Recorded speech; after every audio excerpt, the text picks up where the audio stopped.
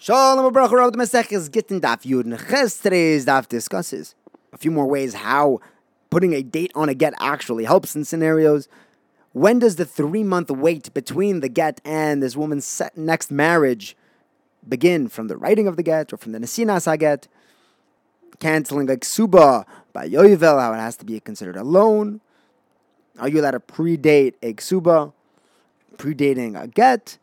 And on Amabez we discuss the sugya of kulchem, when someone tells a group of people, 10 people, that I want you to all write a get.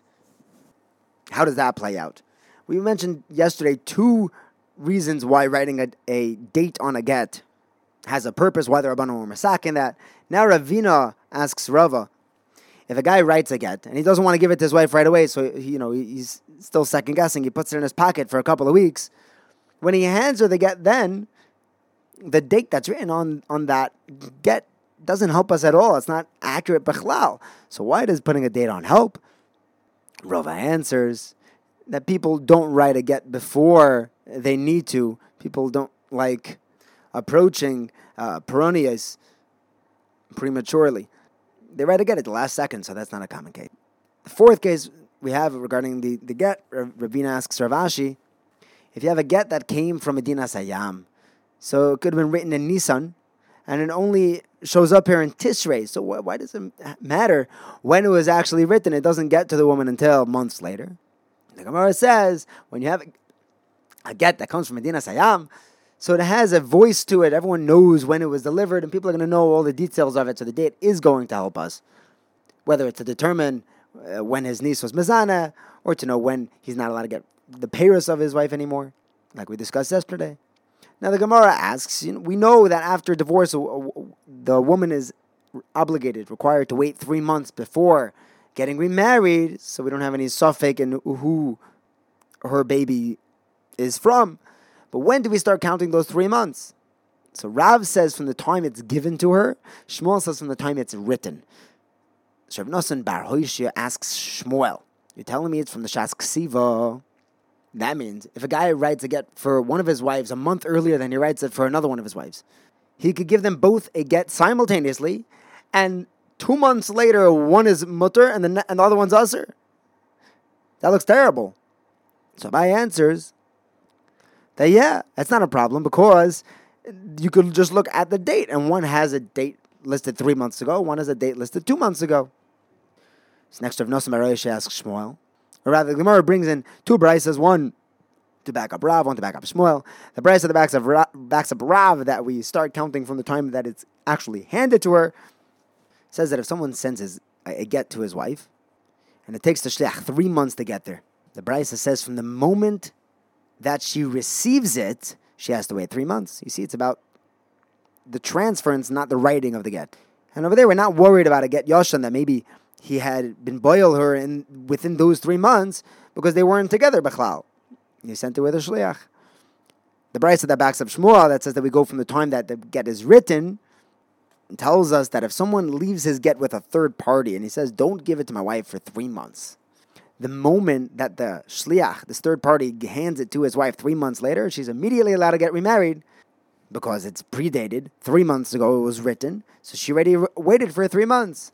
We're not worried for a get yashon, which means that they had slept together during those 3 months because they were never misyached together. The Meiser of Kahana, Rav Papi, and Rav Ashi, they started the count from the time the get was written. Rav Papa, Rav Huna, Brei Rav Yeshua started counting from the time the get was handed over, and the halacha is that we count from the time the get is written. Like Shmuel, it's likely that we're relying on the idea that once a person has in mind to divorce his wife, he's not allowed to live with her. And if he actually wrote out a get and just didn't give it to her, he most certainly has that in mind. Next, the Gemara asks, when does Shemitah, Yovel, while it frees all contracts, when can it actually free and dissolve a ksuba? So Rav says, if half of it was paid off and the other half was left as a loan to the wife, that loan will be pattered with Shemitah, with Yovel. Shmuel says, even if it was entirely paid off or entirely a loan, Yovel gets rid of ksubas as well. We have a brayso that backs up Rav and a brayso that backs up Shmuel. The brayso that backs up Rav that says that you need both, partially paid, partially a loan, says that a ksuba is only freed when it's both paid and set as a loan. But if it's one or the other, Yovel won't take care of the ksuba. The Brisa that backs up Shmuel says, right? Shmuel says they can have either one affecting the ksuba to make it free in Yovel. The Brisa says that an oines, a knas, a pitoy, and the ksubas isha, which was transformed into a loan without it being paid, just the transformation into a loan, will be cancelled with Yovel. If not, it won't be cancelled. At what point does it turn into a loan? When they are in court. At that point, the ksuba turns into a shtar chayv, which Yovel will affect. Shmuel says that a ksuba is like a Maisa Bezdin, just like Maisa Bezdin has to be written and it can be signed that night. So too a ksuba doesn't need to be written and signed on the same day. It can be written by day and signed that night.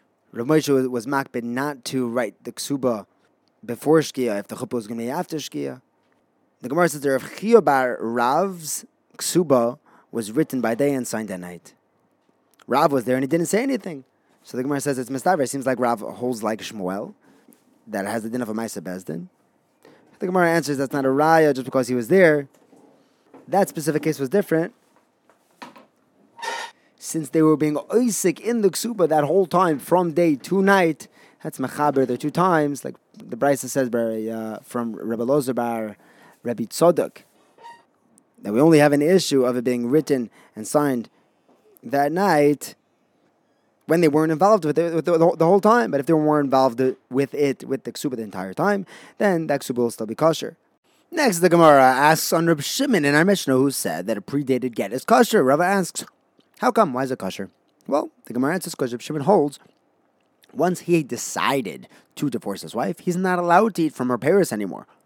Rish Lakish says that Reb Shimon would only be machshir immediately, but he won't let a 10-day delay. He's worried that maybe in the interim, he will be mefayis with his wife, and it'll turn the get into get yoshin if they sleep together. Rabbi Yochanan says that you can even wait 10 days. According to Reb Shimon, he would still be machshir the get, because if he wasn't mefayis, there would be a call when the neighbors hear the fighting die down. Next, the Gemara says, if someone tells 10 people, I want you all to write a get for my wife. So Rabbi Yochanan says, 2 of them become the Eidim, and the rest of them are there to provide an audience to sign on the get. So that is a bigger busha to make it more of a public divorce. Rish Lakish disagrees. He says that they all have a din of Eidim. So they all need a sign, but he didn't have in mind that they all should be Eidim signing. He held that 2 of them should be the Eidim, and the rest of them are signing as a tonight to make it more embarrassing. The Gemara says, what's the case here? Did he say the word kulchem, that all of you should be writing this get for my wife? The problem with that is that we learned in the Mishnah, if he tells 10 people to write a get for his wife, 1 of them writes it, 2 of them sign it, and that's it. The rest of them are irrelevant. It must be that he did say kulchem. So what's the nafek mina between Rabbi Yochanan and Rish Lakish? Who cares practically? When is it going to make a difference whether all 10 of these people are signing midin edus or just as a t'nai in order for the get to work? So we have two ikibinayos. Number 1, if 2 of them sign that day, and the other 8 sign within the next 10 days. So according to Rabbi Yochanan, that they're just signing as a t'nai, it'll be kosher as soon as the t'nai is filled within those 10 days. But if it's all about edus, they'll only sign it right away, together. It has to be signed on the same day that it was written. The second ikibinaya would be if it turns out that one of these 10 people are a relative or puzzle to be an aid. So if it's just a t'nai, they're still kosher to, you can make a t'nai about anything. But if it's about edus, then they're puzzle edus, and the whole get is going to implode. The Gemara says that if the karev or the puzzle, the psul, signed first, they were one of the first 2 to sign out of these 10 people on the get. Some say the get is still kosher, some say it's puzzle. Those who say it's kosher, they're learning that the whole thing is just a t'nai. There's only 2 of them. 2 of the kosher ones are going to be the edim. Those who say that it'll be puzzle if the karev or the psul signs first, he'll say that we might learn from this strange case to all other stars, and we might start allowing a karev and a psul to sign on other stars as well. That's why they puzzle it. Thank you for learning with me. Have a wonderful day.